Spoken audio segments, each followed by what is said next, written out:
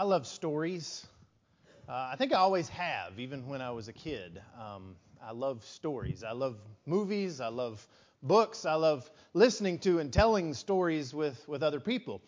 And I've come to realize that there's certain elements in stories that I especially love or especially appreciate. I love stories with heroes. I want to know who the good guy is, and by that matter, who the bad guy is too. Tell me who's wearing the white hat. Tell me who's wearing the black hat. And for the most part, stories that have these anti-heroes in them, I just don't enjoy those kinds of stories as much. I love stories with friendship. I've seen that over the years, that when there is deep and meaningful friendship in stories where there's companionship and camaraderie and people who are there for one another, those are the kinds of stories that I love the most. And I love a story with redemption. It's not that the hero has to be the hero the whole time. Maybe it's the comeback story. Maybe it's the person who fell and had to get back up again. And stories that show our capacity for forgiveness, our capacity for repentance and redemption, those are awesome stories, aren't they? Somebody who was on the wrong path, but then gets on the right one. And I love stories with a happy ending. If you've heard me preach for any period of time, you know that's the case. I don't want to spend all of this time and invest all of this emotion into something that makes me feel horrible at the end, especially if it's a made-up story. I mean, you could have made this story end any way you wanted to, and you made it an unhappy ending. I mean, we got real life for that. Real life has plenty of unhappy endings, but a story? No, that's not the kind of story that I want. And when we think about the Bible communicates to us in stories. And mostly they're real stories. We know that Jesus used a bunch of made-up stories that we call parables, right, to communicate what his kingdom is like. And even in this period that we're studying on Sunday mornings during the time of the kings, if you think about the story of David's story is just like this. It contains these elements, doesn't it? David's story is a story with clear heroes and villains. When we think about David and Goliath, we know who the good guy is. We know who the bad guy is. David is a story with deep and meaningful friendships, like David and Jonathan, maybe the most powerful example of a physical friendship that we have in all the Bible. David's story is a story of redemption. We think about all of the sins that he committed, the mistakes that he made, maybe most notably with David and Bathsheba. And yet when Nathan the prophet comes to him and says, "Thou art the man," David's heart was humble and he was willing to repent, and ultimately he was redeemed. And in so many ways, David is a story with a happy ending. Solomon, his son, becomes king. Solomon builds the temple. And David has all of these promises from 2 Samuel chapter 7 of a future. And that there's going to be a Messiah that comes from him who's going to make everything right, whose kingdom is going to endure forever. This is David's story. But as we continue in the book of Kings, we find a lot of stories that don't have these elements. And 1 Kings chapter 13 is that kind of story. It's a story where there are no clear heroes, where there is no friendship, there's no redemption, and there's no happy ending. It seems as though, when we read the story, it seems as though maybe these things are going to take place, but in the end, none of those elements are found. And so open up your Bible and turn to 1 Kings 13.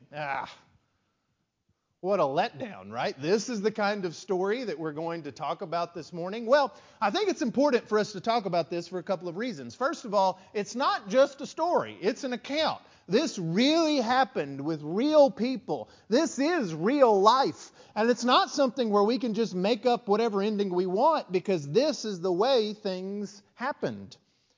But secondly, this is an account with vitally important lessons for us to learn today. And so even though it's not the kind of story that I like, maybe sometimes it's the kind of story that I need. This is an account that comes from our reading this week in the days of Jeroboam. The kingdom has been divided after the deaths of Solomon, Israel in the north, Judah in the south. And Jeroboam says to himself in 1 Kings 12 in verse 26, the kingdom may return to the house of David. These people may go out, offer sacrifices in Jerusalem, and they follow after Rehoboam and they kill me. So his solution, is to make a calf, 2 golden calves, in fact, one in Dan in the far north of Israel and one in Bethel in the far south of Israel.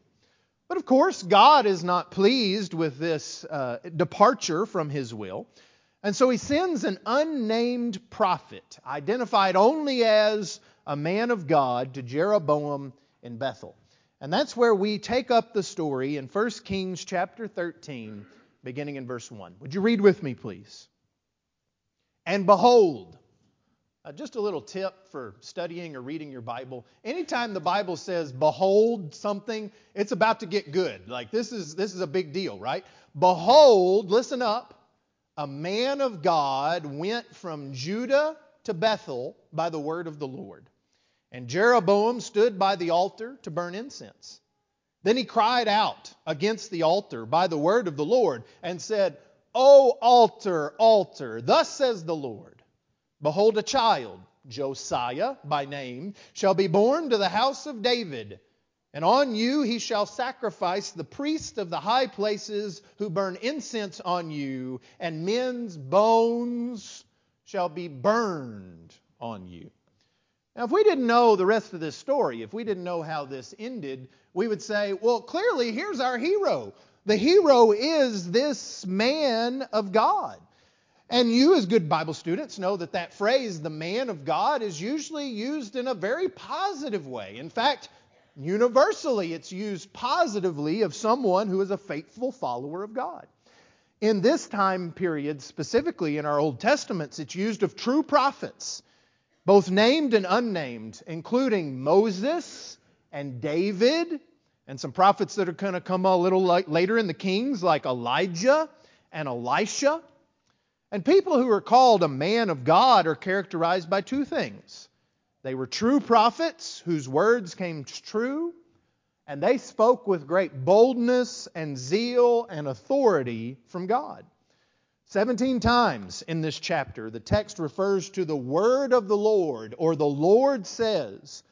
And we know that this was a real man of God who spoke the true words of the Lord because of 2 things in our text. First of all, this is going to come to pass. This actually comes true in 2 Kings 23. There was a boy king named Josiah, and he did all of the things that are found here. But of course, that's years and years into the future, so they wouldn't know that at this time. And so in order to confirm the word of the Lord that this is a true prophet, if we keep reading in verses 3 through 5, God gives a sign at that time to show this truly was the prophet of God. Verse 3, and he gave a sign the same day, saying, this is the sign which the Lord has spoken. Surely the altar shall split apart, and the ashes on it shall be poured out. So it came to pass when King Jeroboam heard the saying of the man of God, he cried out against the altar, who cried out against the altar in Bethel, that he stretched out his hand from the altar, saying, arrest him! And his hand, which he stretched out toward him, withered, so that he could not pull it back to himself. The altar also was split apart, and the ashes poured out from the altar, according to the sign which the man of God had given by the word of the Lord. So we see from the beginning of this story that this is a true prophet with a true message. And in verse 6, the king answered and said to the man of God, please entreat the favor of the Lord your God and pray for me so that my hand may be restored to me. So the man of God entreated the Lord. That's just, he asked earnestly. You really ask God about this. So he did that. And the king's hand was restored to him and became as before. Everything seems to be going right in this story. The man of God comes with a message from God. That message is going to come true. He gives a sign. In fact, it ends up being 2 signs that God is really working with him. And he even prays to God, and God answers that prayer. But then in verses 7 through 10, we see a specific commandment that God had given to this prophet. The king said to the man of God, come home with me and refresh yourself, and I will give you a reward. But the man of God said to the king, if you were to give me half of your house, I would not go in with you, nor would I eat bread or drink water in this place. For so it was commanded me by the word of the Lord, saying, You shall not eat bread, nor drink water, nor return by the same way. So he went another way, and he did not return by the way he came to Bethel. All right, here's my question to all of us. We're following the story. Was this command clear? Yes or no? Was this command clear? Yes. Did the man of God understand clearly the command? Yes. Was there any misunderstanding, ambiguity about what it was he was supposed to do? No confusion whatsoever, right? And so what I want to do is I want us to take this account where everything's gone right so far, but we know it's going to end up being a sad story. And I want us to take 8 applications or lessons or whatever you want to call it from this sad story. And the first one is this. The word of the Lord is reliable to tell us what we need to know. God's word tells us what it is that we need to know in order to live our lives and in order to do what God would have us to do. Mark your spot there in 1 Kings chapter 13. We'll come back to verse 11 here in a second. Turn to the New Testament. This is true for us today in 2 Peter chapter 1, toward the end of the New Testament, in 2 Peter chapter 1. Notice what Peter says.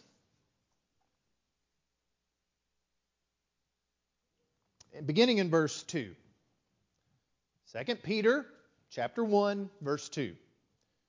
Grace and peace be multiplied to you in the knowledge of God and of Jesus our Lord. Have knowledge of God. As His divine power has given to us, that's probably the apostles, all things that pertain to life and godliness through the knowledge of Him who called us by glory and virtue, by which have been given to us exceedingly great and precious promises, that through these you may be partakers of the divine nature, having escaped the corruption that is in the world through lust. And for this very reason, giving all diligence, add to your faith virtue, to virtue knowledge, and to knowledge all of these other things. Peter says everything that pertains to life, and specifically godliness in this life, has been revealed to us, the apostles. And you need to add to your faith this kind of knowledge of what God would have you to do. Where do we find that knowledge? We find it in the Word of God. Even Peter himself, later in this same chapter, says, I've been careful to make sure these things are written down so you have a record of them even after I leave this life. And yet there are many even who claim to be followers of Christ, who say, we can't understand. We can't understand for sure what it is God wants for us. And my response to that, beyond just what the Scriptures clearly say, is this. God created communication. Have you ever thought about that? God was the one who created communication to begin with, and God was the one who created us as human beings. So doesn't it stand to reason that God knows how to communicate His will to us in a way that's understandable, in a way that we can know it and do it? I have faith that He can communicate to us in that way, in a way that can be understood. And God chose to communicate the way He did because that's the way that's most effective in revealing hearts that want to follow after His will. It is communication that is intended to be understood. Even if you go back to the book of Ephesians, for example, in Ephesians chapter 3 and verse 3, Paul says something very similar to what Peter said in 2 Peter. He says in verse 3 of Ephesians 3, how that by revelation He has made known to me the mystery, as I have briefly written already, by which, when you read, you may understand my knowledge in the mystery of Christ.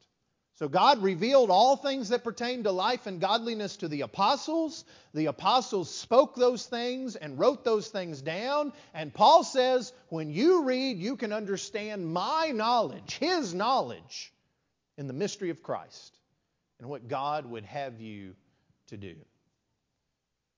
And maybe we say, okay, it was spoken and it was written to be understood, and we can understand it. But sometimes the question is not what God says, it's why. And maybe even if we go back to our text in 1 Kings chapter 13, think back to that text, maybe that's our question there. Why?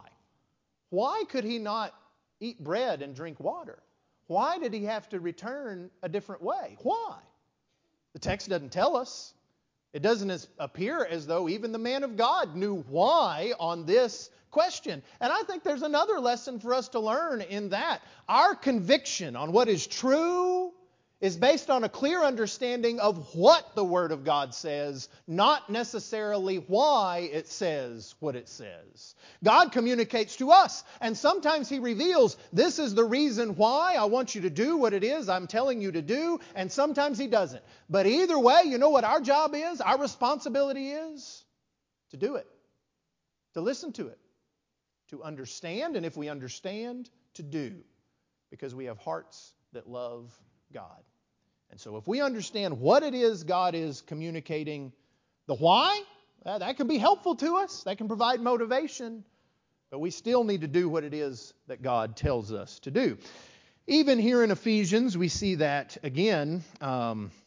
If we go back to Ephesians chapter 4, go forward a chapter or so, in regard to us as Christians, we're supposed to, in verse 13, come to the unity of the faith and of the knowledge of the Son of God, to a perfect man, to the measure of the stature of the fullness of Christ. We have unity when we all agree. This is what God says, and this is what we're going to do.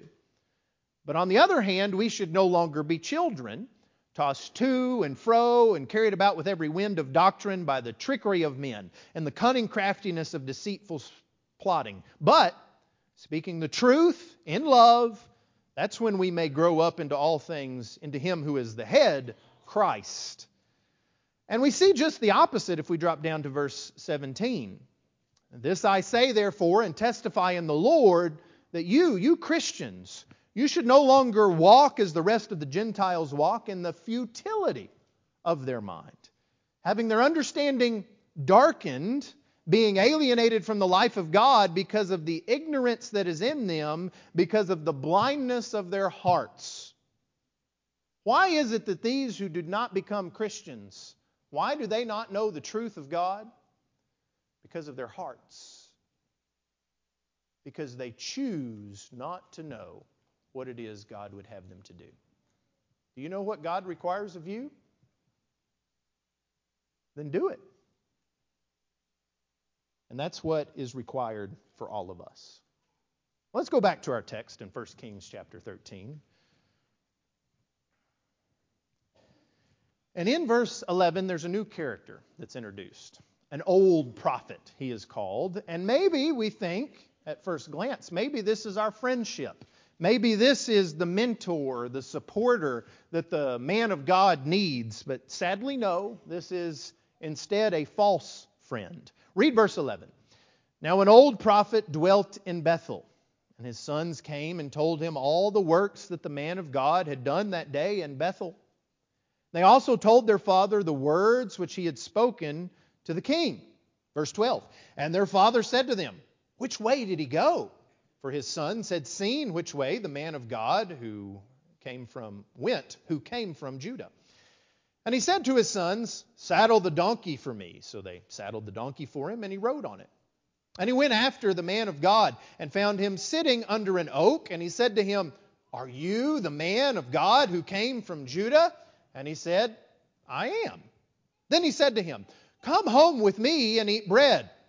And he said, I cannot return with you, nor go in with you. Neither can I eat bread or drink water from you in this place. For I have been told by the word of the Lord, you shall not eat bread or drink water there, nor return by going the way you came.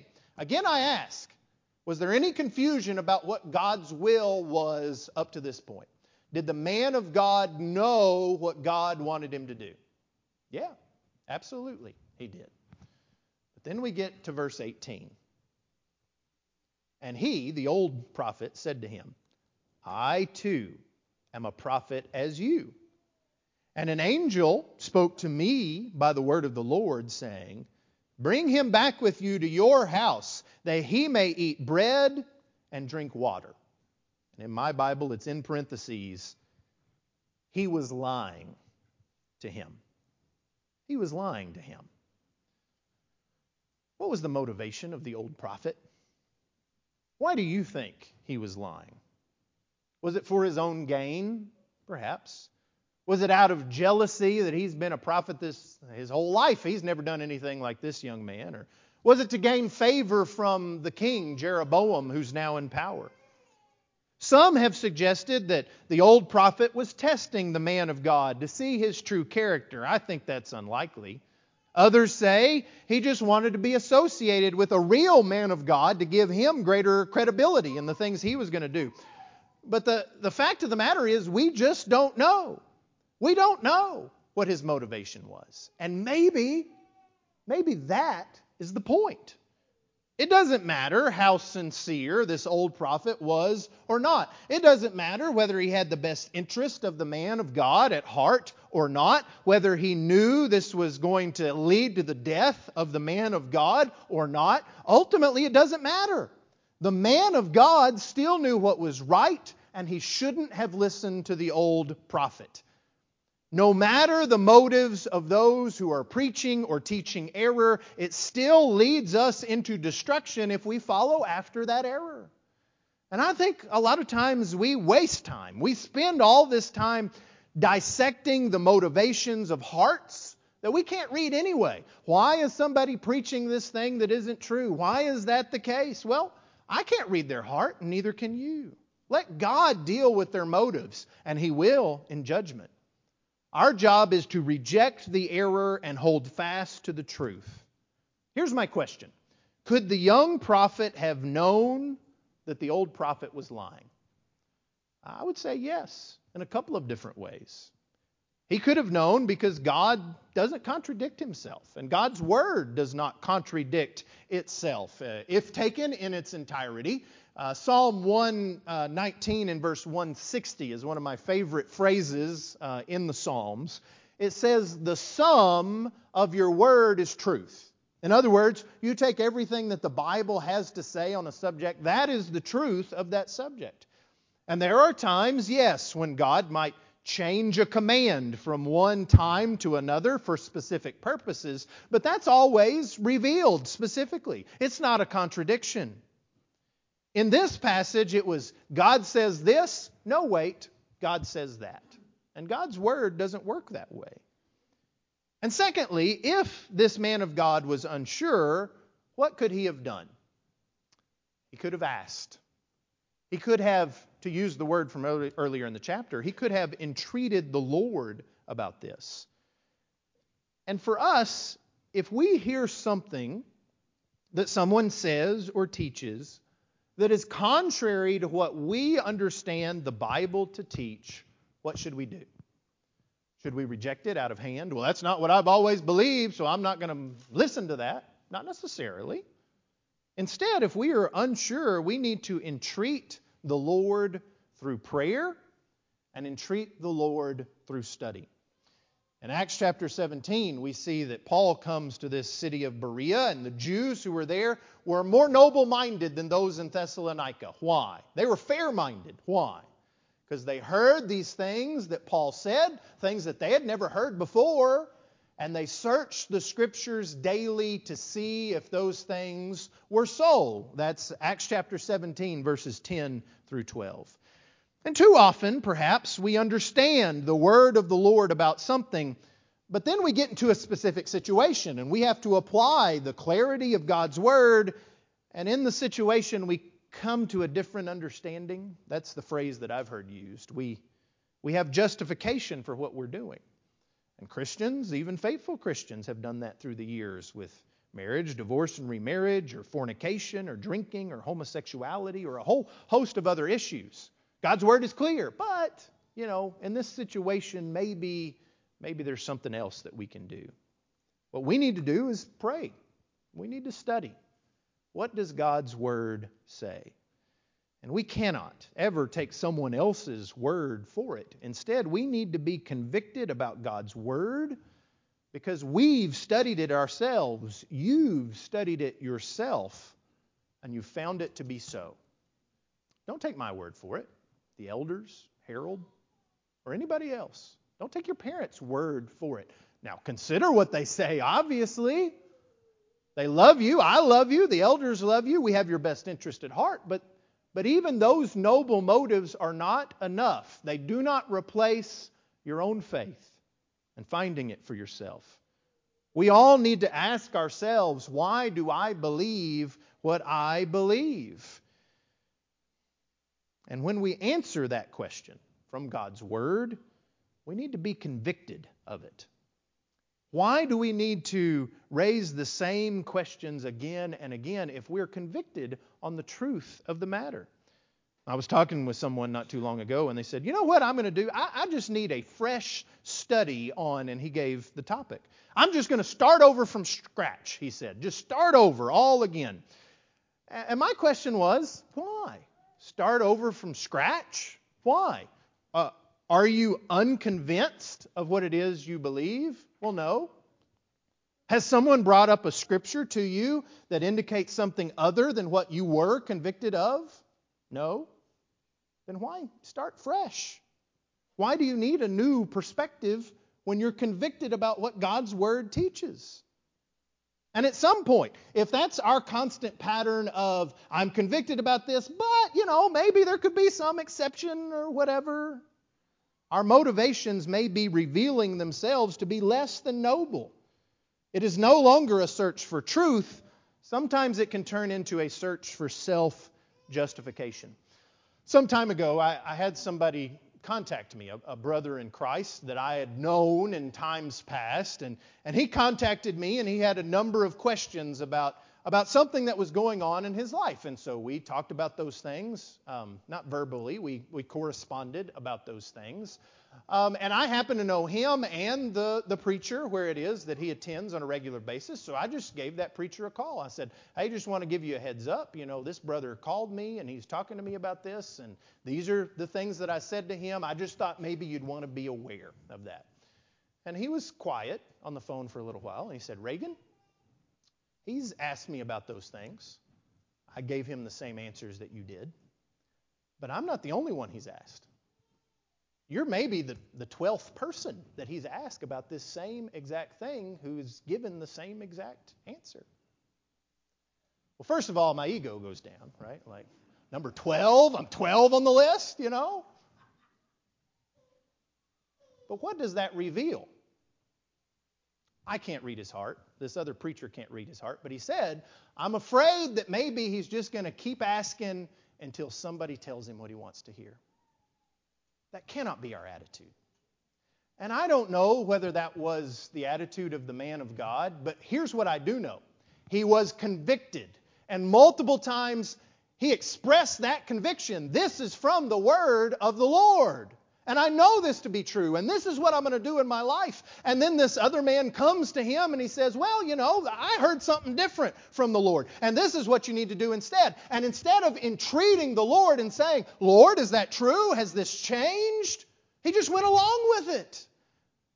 And we cannot do that. We cannot do that as Christians. Our attitude has to be one that I want to come back to the Word of God to know with certainty. And when I know with certainty, when I say, yes, this is what God's Word teaches, you're going to have to blast that out with dynamite. And you know what that dynamite is? The Word of God. You're going to have to show me from the Scriptures why I'm wrong about that conviction.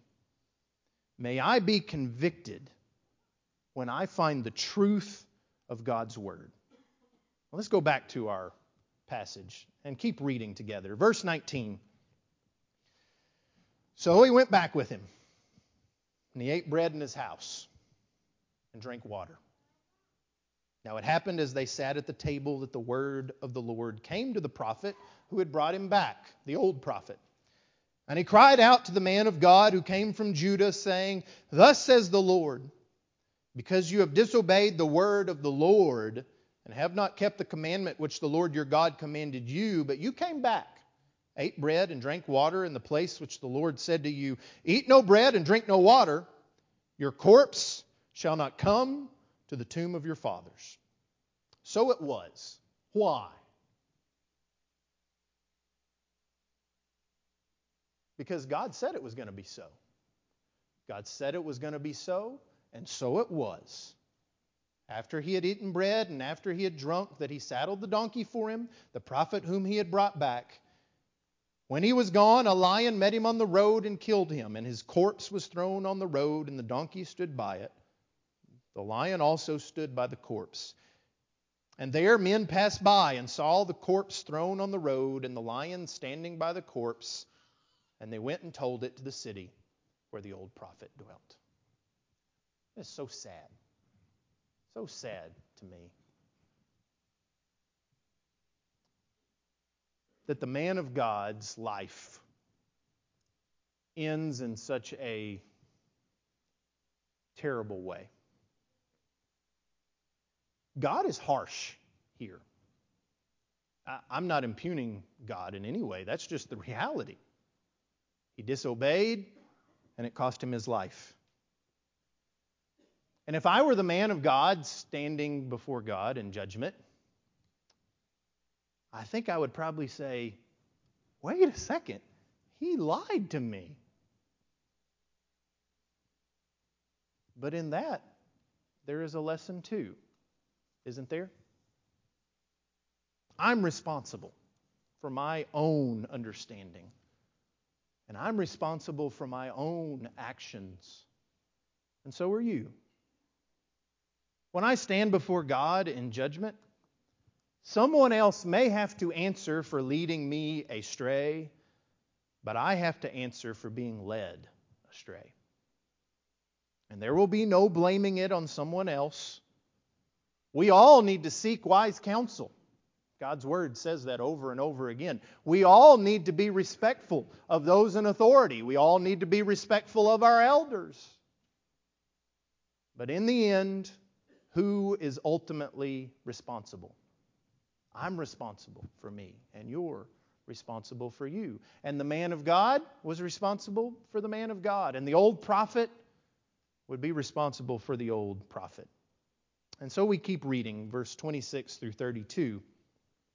Now when the prophet who had brought him back from the way heard it, he said, "It is the man of God who was disobedient to the word of the Lord." That seems a little cold, doesn't it? I mean, why was he disobedient?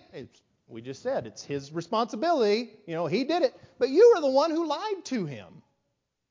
Therefore, the Lord has delivered him to the lion, which has torn him and killed him, according to the word of the Lord, which he spoke to him. And he spoke to his son, saying, "Saddle the donkey for me." So they saddled it. Then he went and found his corpse thrown in the road, and the donkey and the lion standing by the corpse. The lion had not eaten the corpse, nor torn the donkey. And the prophet took up the corpse of the man of God, laid it on the donkey, and brought it back. So the old prophet came to the city to mourn and to bury him. Then he laid the corpse in his own tomb, and they mourned over him, saying, "Alas, my brother." So it was after he had buried him that he spoke to his son, saying, "When I am dead, then bury me in the tomb where the man of God was buried. Lay my bones beside his bones.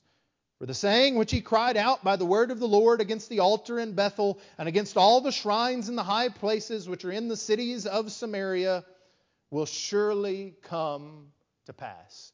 The old prophet knew what was true, and he mourned over the young prophet here. And maybe we say, well, maybe that's our third element. Maybe that's the redemption. Maybe there's redemption in the old prophet here. And I don't know, because we aren't told.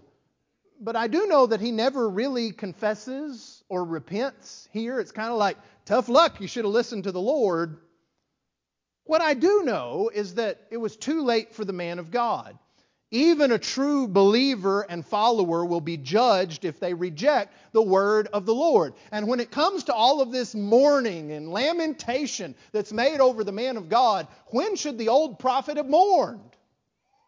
I tell you, he should have mourned after he lied and said, "I was wrong. That's not really what God said." You need to follow after the word of the Lord. And for far too many, far more than what God desires, the time of mourning will be too late. It'll be too late. After destiny is already sealed, that people say, "I was wrong." And yet, I'm so grateful to be a Christian. I'm so grateful to live in the age that I live, the Messianic age, because Jesus gives us chances that we never thought possible. I've always been struck, keeping your place in 1 Kings 13, I've always been struck by the powerfully haunting words of those who were gathered on the day of Pentecost in Acts chapter 2. In Acts chapter 2, after Peter gives this sermon to these Jews who were there at Passover, who crucified the Christ, he says in Acts chapter 2 and verse 36, "Therefore let all the house of Israel know assuredly that God has made this Jesus, whom you crucified, both Lord and Christ," Lord and Messiah. Now when they heard this, they were cut to the heart. They mourned. They said, "We were wrong. We shouldn't have done it. But He's dead. He's crucified." And they said to Peter and the rest of the apostles, "Men and brethren, what shall we do?" And what Jesus so often does in my life and in the lives of so many is He gives us chance after chance after chance in His long suffering, chances we never thought possible. Do you think there was any way, in their minds, any way that they could fix this? They crucified the Messiah that they'd been waiting on for 2,000 years. Hear the despair in their voice. Men and brethren, what shall we do? And Peter's answer from the word of the Lord is direct and powerful. It's not too late, because Peter said to them, "Repent, and let every one of you be baptized in the name of Jesus Christ. By the authority of the very one that you crucified, you can and will be saved. For the remission of sins, and you shall receive the gift of the Holy Spirit." It wasn't too late. Jesus rose from the dead. If you're here this morning, it is not too late for you either to come and to put Christ on in baptism and to walk in newness of life. All right, everybody's putting their stuff up. But we're not done. There's a day coming when it will be too late. And so we need to learn from the examples of others. Don't put it off a moment longer. Repent and seek that redemption now. There was judgment against the man of God in 1 Kings chapter 13, but for whom was that judgment? For whose benefit? For ours, so that we might see clearly the seriousness of obeying the word of the Lord. But it was also for the benefit of the man that we studied in Bible class this morning, Jeroboam. I suggest, in fact, that this account that is included in our Bibles was for Jeroboam as much as it was for anybody else. For Jeroboam to know these are the consequences of disobeying the word of the Lord. And Jeroboam had every opportunity for a happy ending for this story, except the promises of God. God says He'll set up your house forever if you obey the word of the Lord. Back there in 1 Kings chapter 11 and verse 38. But this is not one of those stories. That's not how this story ended. 1 Kings 13 verses 33 and 34. After this event, the text is being explicit with us. After this event that Jeroboam would have known about, Jeroboam did not turn from his evil way, but again he made priests from every class of the people from the high places. Whoever wished, he consecrated them. And he became one of the priests of the high places. And this thing was the sin of the house of Jeroboam, so as to exterminate and destroy his house from the face of the earth. Jeroboam didn't listen. What a letdown. So why is this story here? Why have a story with no heroes, and no friendship, and no redemption, and no happy ending? Why have we spent the last 35 minutes or so thinking about this? Because this This is the kind of story that you have when no one listens to the Word of God. No heroes except those made by God. No true unity and fellowship and friendship except such as is in Christ. No redemption outside of the gospel and obedience to that gospel. And no happy ending now or in eternity without obedience to God's Word. You've already put all your stuff up, so you're listening well to me. I appreciate that. Here's my cry. Please, don't let this story be your story.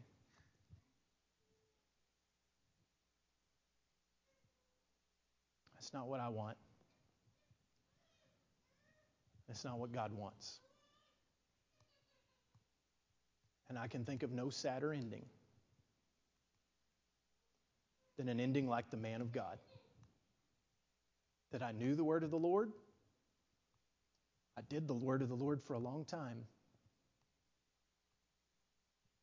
And then I listened to someone lying about the word of the Lord, and I went a different way. Know the word of the Lord and do it. Because God desires for all to be saved. Repent and confess and be baptized. Allow the Lord to add you to His church with all of the hope of eternal life. And if you're already a Christian and you realize you've been going down the wrong path, thank God no lion has been sent to end your life. But God has been long-suffering in the hope that you would come back. Won't you come back?